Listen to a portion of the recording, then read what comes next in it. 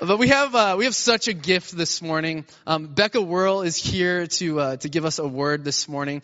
And Becca is a longtime pastor in the Pacific Northwest. She has pastored in several different churches in the area, speaks all over our conference, and today is going to be speaking here. And so she's not on staff, and yet she is already deeply ingrained in this community and has a really good word for us as we begin this new series that is so pivotal, coming out of this Easter season as we seek to be these resurrection people that Christ has called us to be. And so would you welcome Pastor Becca this morning?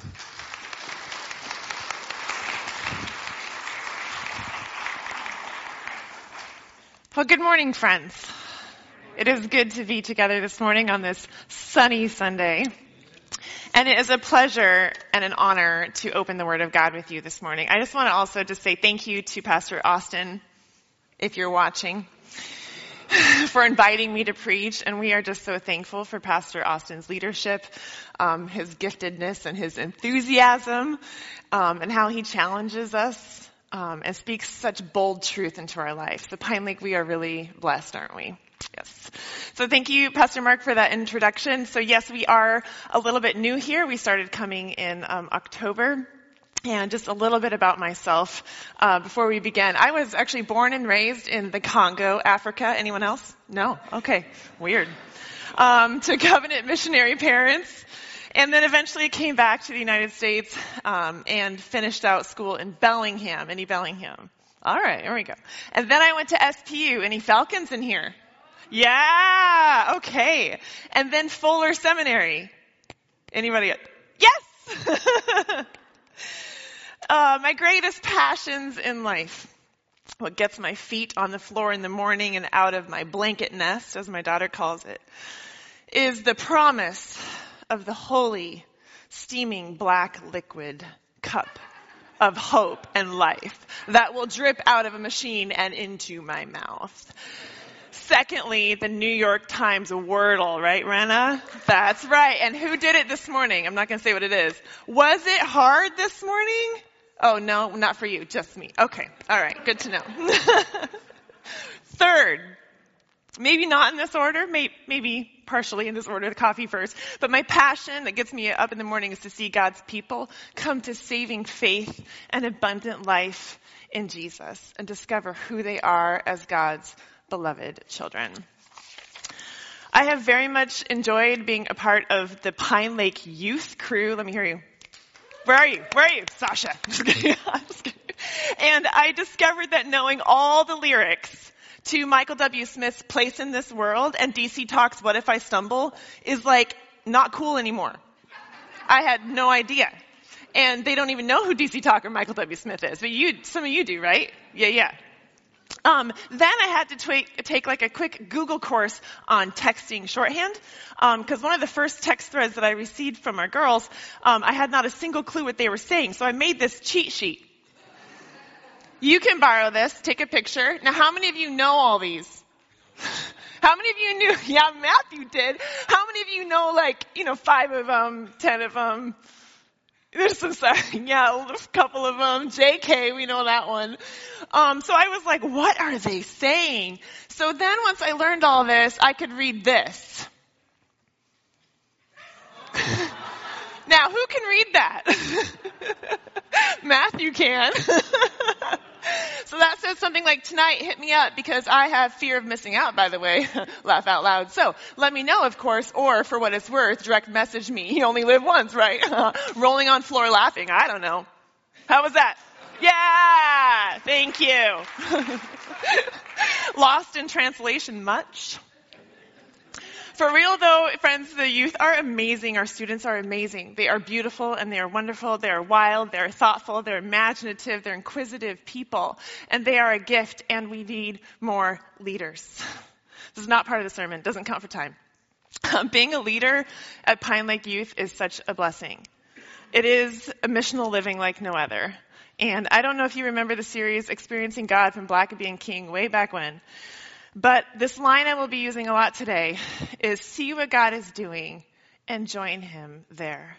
And God is doing great and awesome things in our Pine Lake youth. through Pastor Mark as well. And so if you are considering joining God in this, please let Pastor Mark or myself know. Okay, on to the actual sermon. Let's pray. Father God, I thank you for this moment. I thank you for your presence with us this day. I thank you for your faithfulness, your gentleness, your mercies that are new every day. I pray, God, that that my words would be your words, that I would be small, that you would be big, that you would go forth and you would draw us to your heart this morning. In your name, amen. So this morning we are launching a new series called The Art of Neighboring. And this is an incredible initiative that invites us to come back to the basics of what it means to be a neighbor to our actual neighbors. To know their names and to move from being strangers to building relationships to extending the lavish love of God to the closest people who live around us. Now, Scripture has a lot to say about loving our neighbor, and I did a brief word search to see how often God teaches on neighboring, and I counted 50 instructions. I didn't just look up the word neighbor because there's lots of stuff about that, but 50 instructions on how to love, care, speak to, provide for, and be hospitable to our neighbors, all throughout the Old Testament. And here are just some in the New Testament. Take a glance at these. How to love your neighbor. You shall love your neighbor. Do no harm to your neighbor. And our next slide. And just please your neighbor. And speak truth to your neighbor. And love your neighbor as yourself. And that's just from the New Testament alone. Wow. I would say that God has a lot to say about loving our neighbor. That this is important to the heart of God, right? And it is given to us as not as a suggestion, but as a command. It's repeated in the greatest commandment here is repeated through Jesus' words in Mark 12, Matthew 19, and Luke 10. He says, you shall love the Lord your God, you know this part? With all your heart, with all your soul, with all your mind, and with all your strength. And love your neighbor as yourself. So we know the first part pretty well. There's even like a song that goes with it, right? Let's take a look at the second half. Turn to Luke 10:25. Just then, a lawyer of religious law stood up to test Jesus. Teacher, he said, what must I do to inherit eternal life? He said to him, what is written in the law? How do you read it? And the man answered, you shall love the Lord your God with all your heart, with all your soul, with all your strength, with all your mind, and love your neighbor as yourself. And Jesus said to him, you have given the right answer. Do this, and you will live. But wanting to justify himself, he asks Jesus, and just who is my neighbor? And in reply, Jesus says, a man was going down from Jerusalem to Jericho when he was attacked by robbers. They stripped him of his clothes, they beat him and went away, leaving him half dead. A priest happened to be going down the same road, and when he saw the man, he passed on the other side. So too a Levite, when he came to the place and saw him, passed on the other side. But a Samaritan, as he traveled, came to where the man was. When he saw him, he took pity on him. He went to him and he bandaged his wounds, pouring on oil and wine. And then he put the man on his own donkey and he brought him to an inn and took care of him. And the next day he took 2 denarii and gave them to the innkeeper and said, look after him. And when I return, I will reimburse you for any expense you have. Wow. And then Jesus says, which of these do you think was a neighbor to the man who fell into the hands of robbers? And the expert in the law replied, the one who had mercy on him. And Jesus says, go and do likewise. Now, this text is popular. Have you heard it before?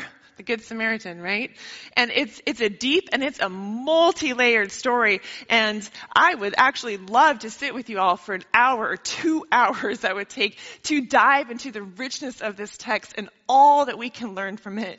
But today, our focus on neighboring, I want to simply highlight the lawyer's question itself when he says, and just who is my neighbor?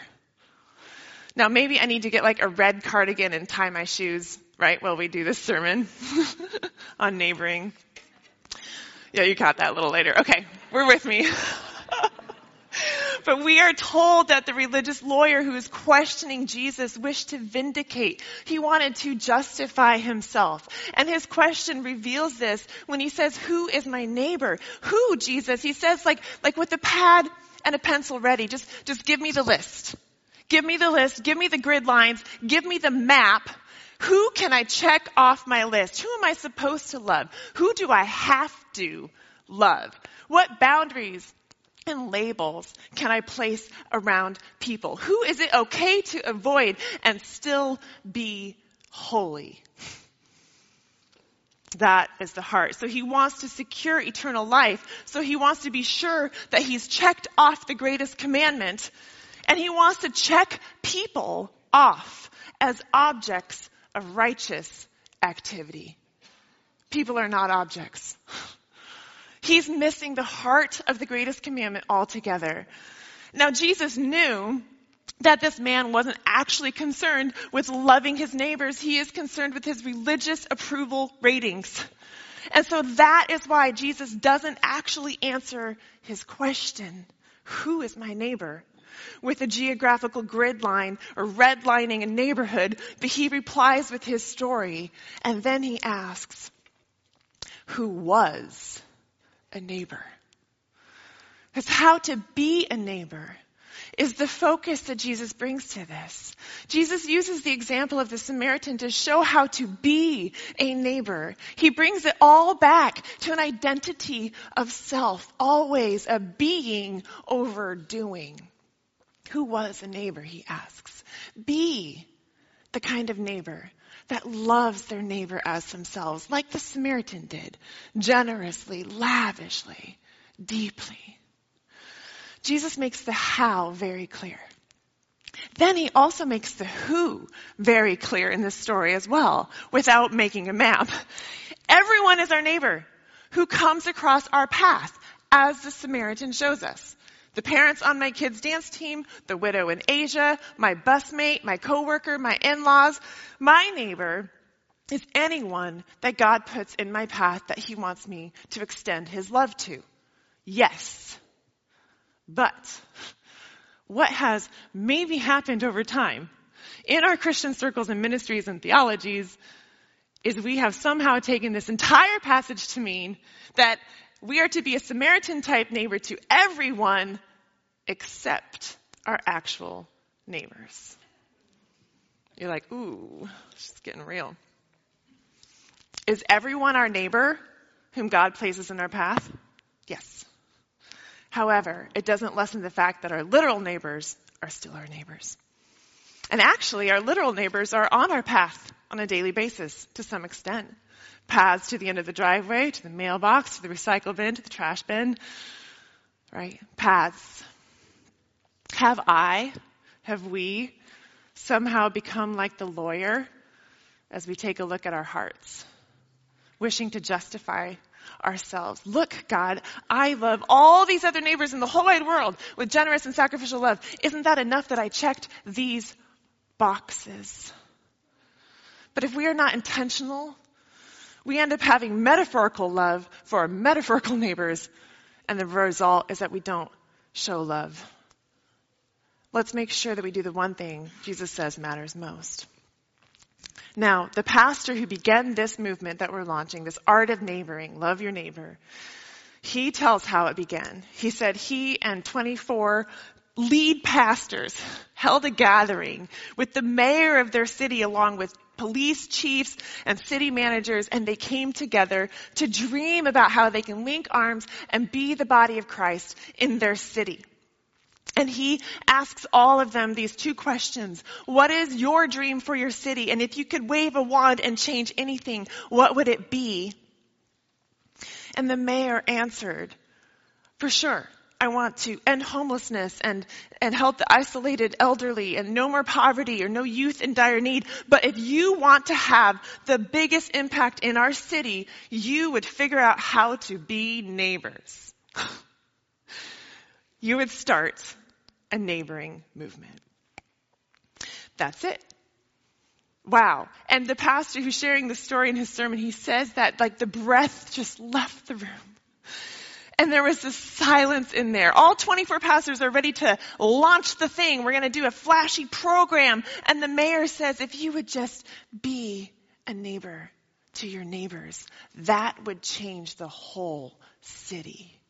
If everyone would be neighbors to their neighbor. But programs are easier.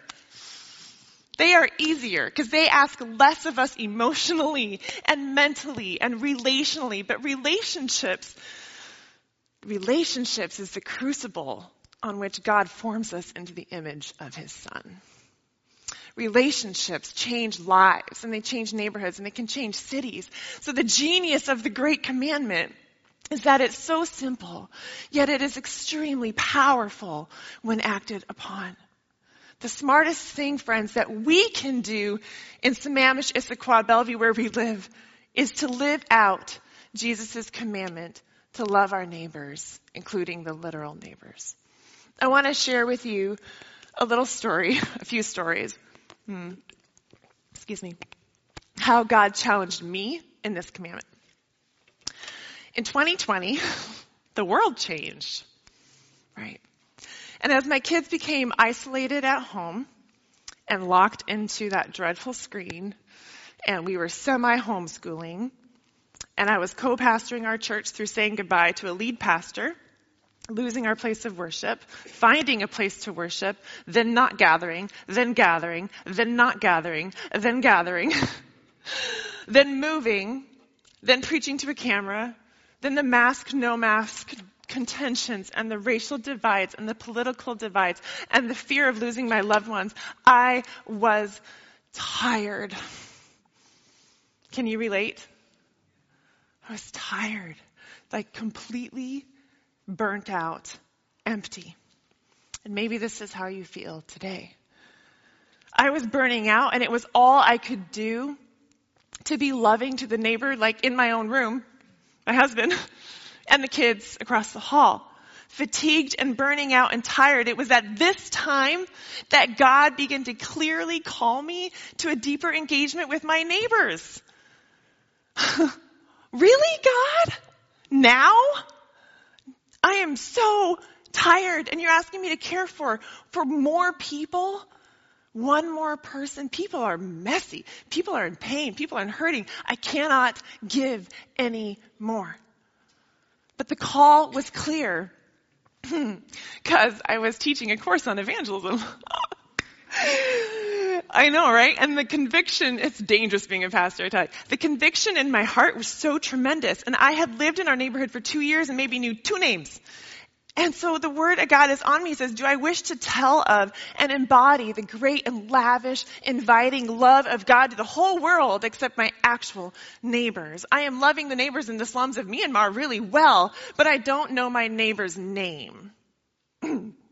But I had nothing to give. And that is exactly the lesson that Jesus wanted to show me, is it's not about me. It's not about my strength. It's not about that. I had nothing to give, but friends, Jesus has everything to give.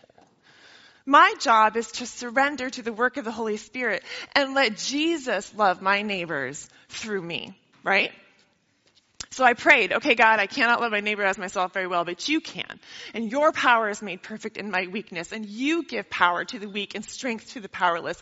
You do it. If you are calling me to this, then you will equip me for this task. I am watching and waiting to see what you are going to do. Show me where you are at work, and I will join you.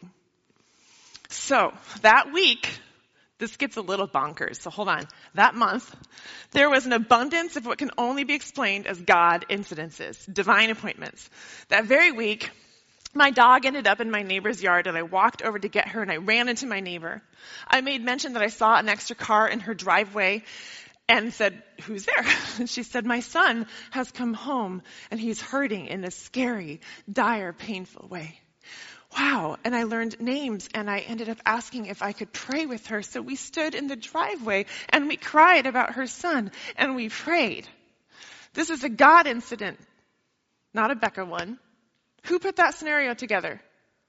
Now you can talk to me. Who put it? Okay, good. Need more interaction. Okay, God did it. He is at work in the neighborhood. The next day, I'm walking my dog. I run into her daughter, who's walking their dog, and I simply make mention that I'm generally aware that their family is going through a really hard time. And she opens up a lot, and she shares, and we talk, and I pray for her. Who put that scenario together? Yes, right? He is at work in the neighborhood. That same week, I'm walking my dog. You catching a theme? God loves dogs, y'all. My other neighbor was walking her dog. And we started walking together on some mornings, commiserating over the misery of our poor children. And we would pray, and I shared my faith with her. She didn't know. And so then I ended up giving her a Jesus Calling book. And I just recommend that you have a stash of those at home because they are so great to give. She shared with me how her dad was dying and that she was learning about God. She flew to go meet with her dad, and she prayed with him right before he died that he would go to heaven. Friends, who put that scenario together? God did. Such precise timing. He's at work in the neighborhood, especially through dogs. So that week, I met my mentor at the park, and she brought her adult daughter, who brought her friend, and her friend ended up being my other neighbor. I had no idea. I'm not making this up. So we exchanged numbers. God put that together. Now, the same month, I was chatting with my neighbor's daughter, who's like 8, and we discovered that we are really, really big rock nerds, right, Brad? And we collect rocks on trains, in the rain, on the plains, and in Spain. So it's one of my favorite movies, My Fair Lady. So I finally had an enthusiastic rock friend, and I gave her the private tour of my rock tumbling machine. You are all welcome to come do that too. And she suggested that we were going to put on a rock show for the whole neighborhood. Yeah. And she wanted to make invitations. And she wanted to go door to door and drop them off at all the neighbors' houses. I know, right? And learn their names. But it was really cute because on the invitation she goes, "Welcome to our rock show, not like a band." I'm like, phew, because I'm not going to do that. So we gathered our rocks and our tumblers and our books on rocks and our shells, and we put hot cocoa on, and the whole neighborhood came. Who put that together? God did. God is at work in your neighborhood.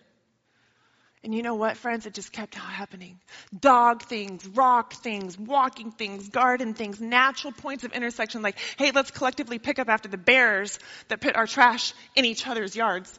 Then you get to see what the other people eat and drink. You're like, oh. Of course there's effort. Of course there's effort. But it felt effortless. Because God's burden is light. So honestly, friends, I struggle with making relationships in my neighborhood because I know that these are going to be ones of longevity. It's a commitment for like an indefinite amount of time. My neighbors used to be that guy with the truck, the new couple who walks outside without a dog, really weird, the trailer in the driveway folks, and other labels I would put on people because I didn't know their names because I never asked. And maybe they labeled me as like the weird lady who does her sinus neti pot cleansing in the kitchen window sink. It's really gross. Crazy barefoot dog lady. Or the one who backs her car into the recycle bin like once a week. Sorry, Rob. But then we learned each other's names and details about our life because names and details matter and faces matter and more than just the top half. Thanks Tim Allen and Wilson for that, right? God is always at work. He is a good neighbor. He is already pouring his love out in your neighborhoods. And our invitation, friends, is to pray, God, give me the eyes to see what you are doing and a willing heart to participate. God is at work through dogs and pets and gardens and weeds and trash bins and newspapers and rocks and mailboxes and bus stops and Costco hot dogs that you could make extra space for. When you run out of flour or an egg, we can join God. God is doing it. Now you're thinking, well, Becca's extroverted, so this is super easy for her. First of all, how do you know that? But you're totally right. But I want to tell you, though, that before this time where God put this on my heart, when I would walk Kaylee, my dog, if I saw someone I knew, on our trajectory, I would turn around or go slower because I just couldn't talk to one more person. I had nothing to give. And so maybe you're like me, you're hearing this initiative and you're like, I am tired.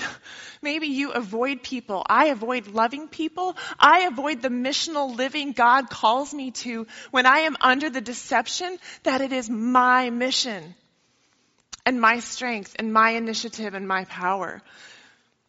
This whole experience, friends, didn't burn me out. It filled me up and the cup just keeps overflowing. Richard Viotis, in his book, The Deeply Formed Life, tells us loving our neighbor is fundamentally about becoming a particular person and offering that to the world. It's more about being and less about doing. This kind of mission is not just activity for activity's sake, not something we have to do and check a box, but it's who we are invited to be, who we are invited to become, being Christ for one another. And that comes back to the heart of Jesus' question, who was a neighbor, how to be Christ in our neighborhood. So in these next few weeks, as we walk through this series, the invitation is really not what we're doing, but how can we be Christ in our neighborhoods? And maybe you feel like I did. You feel, I am so tired. How can I possibly be sent out? Well, here's how. This is the best part. John 20:21. This is a different Great Commission that we maybe not hear as often. Jesus breathes on his disciples and says, as the Father sent me, so I send you. Say this with me. Receive the Holy Spirit. Yeah. Friends, Jesus sends us, but not without the indwelling of his Spirit. Jesus sends us, but not without power. Jesus sends us, but not without his presence. Jesus sends us, but he's already going before us and behind us. He is at work. God never sent his people out alone. I will be your God. You will be my people. I will go before you. I will be with you. I will never leave or forsake you.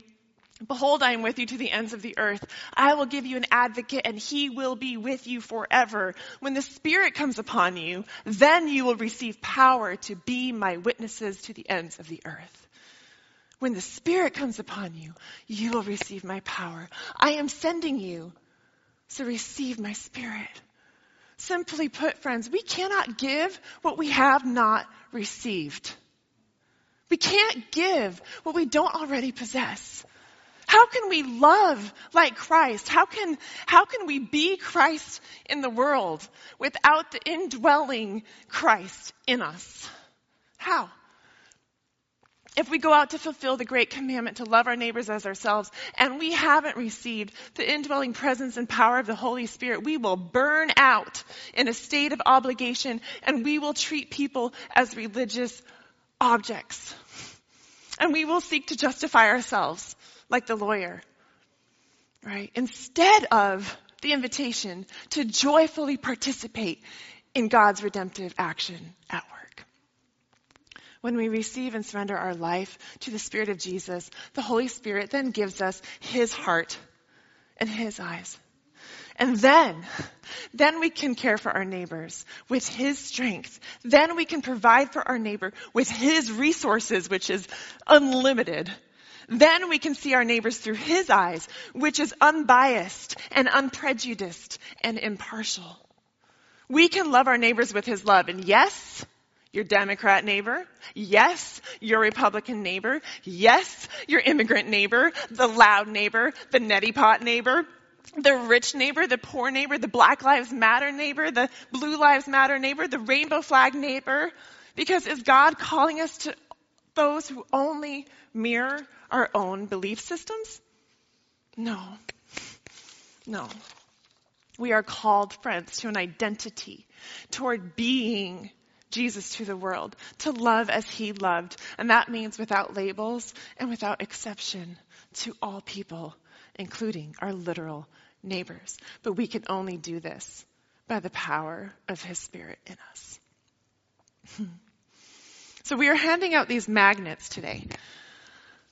in the back. These are tools for you to take home. It may help you. A way to keep this on our mind. It's a block map, and the goal is to learn the names and build relationships with your 8 closest neighbors, to move from stranger to relationship. So we can take this home and we can use it as a helpful tool and a reminder. The greatest commandment starts with the vertical. Love the Lord your God with all your heart, with all your soul, with all your mind, with all your strength. Then we can give what we have received. The love of God, a relationship with God. So friends, 3 things to call us back to today. First, come back to the heart of God. Love Him. Be loved by Him. Receive the Lord's love for you and your identity as His, and His strength, His power, and the presence of His Spirit. Maybe you are so tired and you're so burnt out. This very moment, I invite you to be filled afresh with the Spirit of Jesus this morning. Don't leave. If this is you and you want to pray with me, I'll hang out in the corner. And Pastor Mark, we will pray with you. Receive the power and presence and filling of the Spirit in your life. Then we can give what we've received, love. Let us follow the greatest commandment, friends. Let's love our neighbor as ourselves, including our actual neighbor. Let's take practical steps to doing this. 3, remember that God is always and already at work. That's His job. We just get to join Him. So let's pray, Pine Lake. Let's pray that God would give us eyes to see what He is doing, where He is active, and join Him there with a willing heart. Right? 4, to really be able to fulfill your missional calling, get a dog. Will you pray with me? Will you pray with me? Lord Jesus, oh God, please, Father God, give us a desire to be in relationship with our literal neighbors.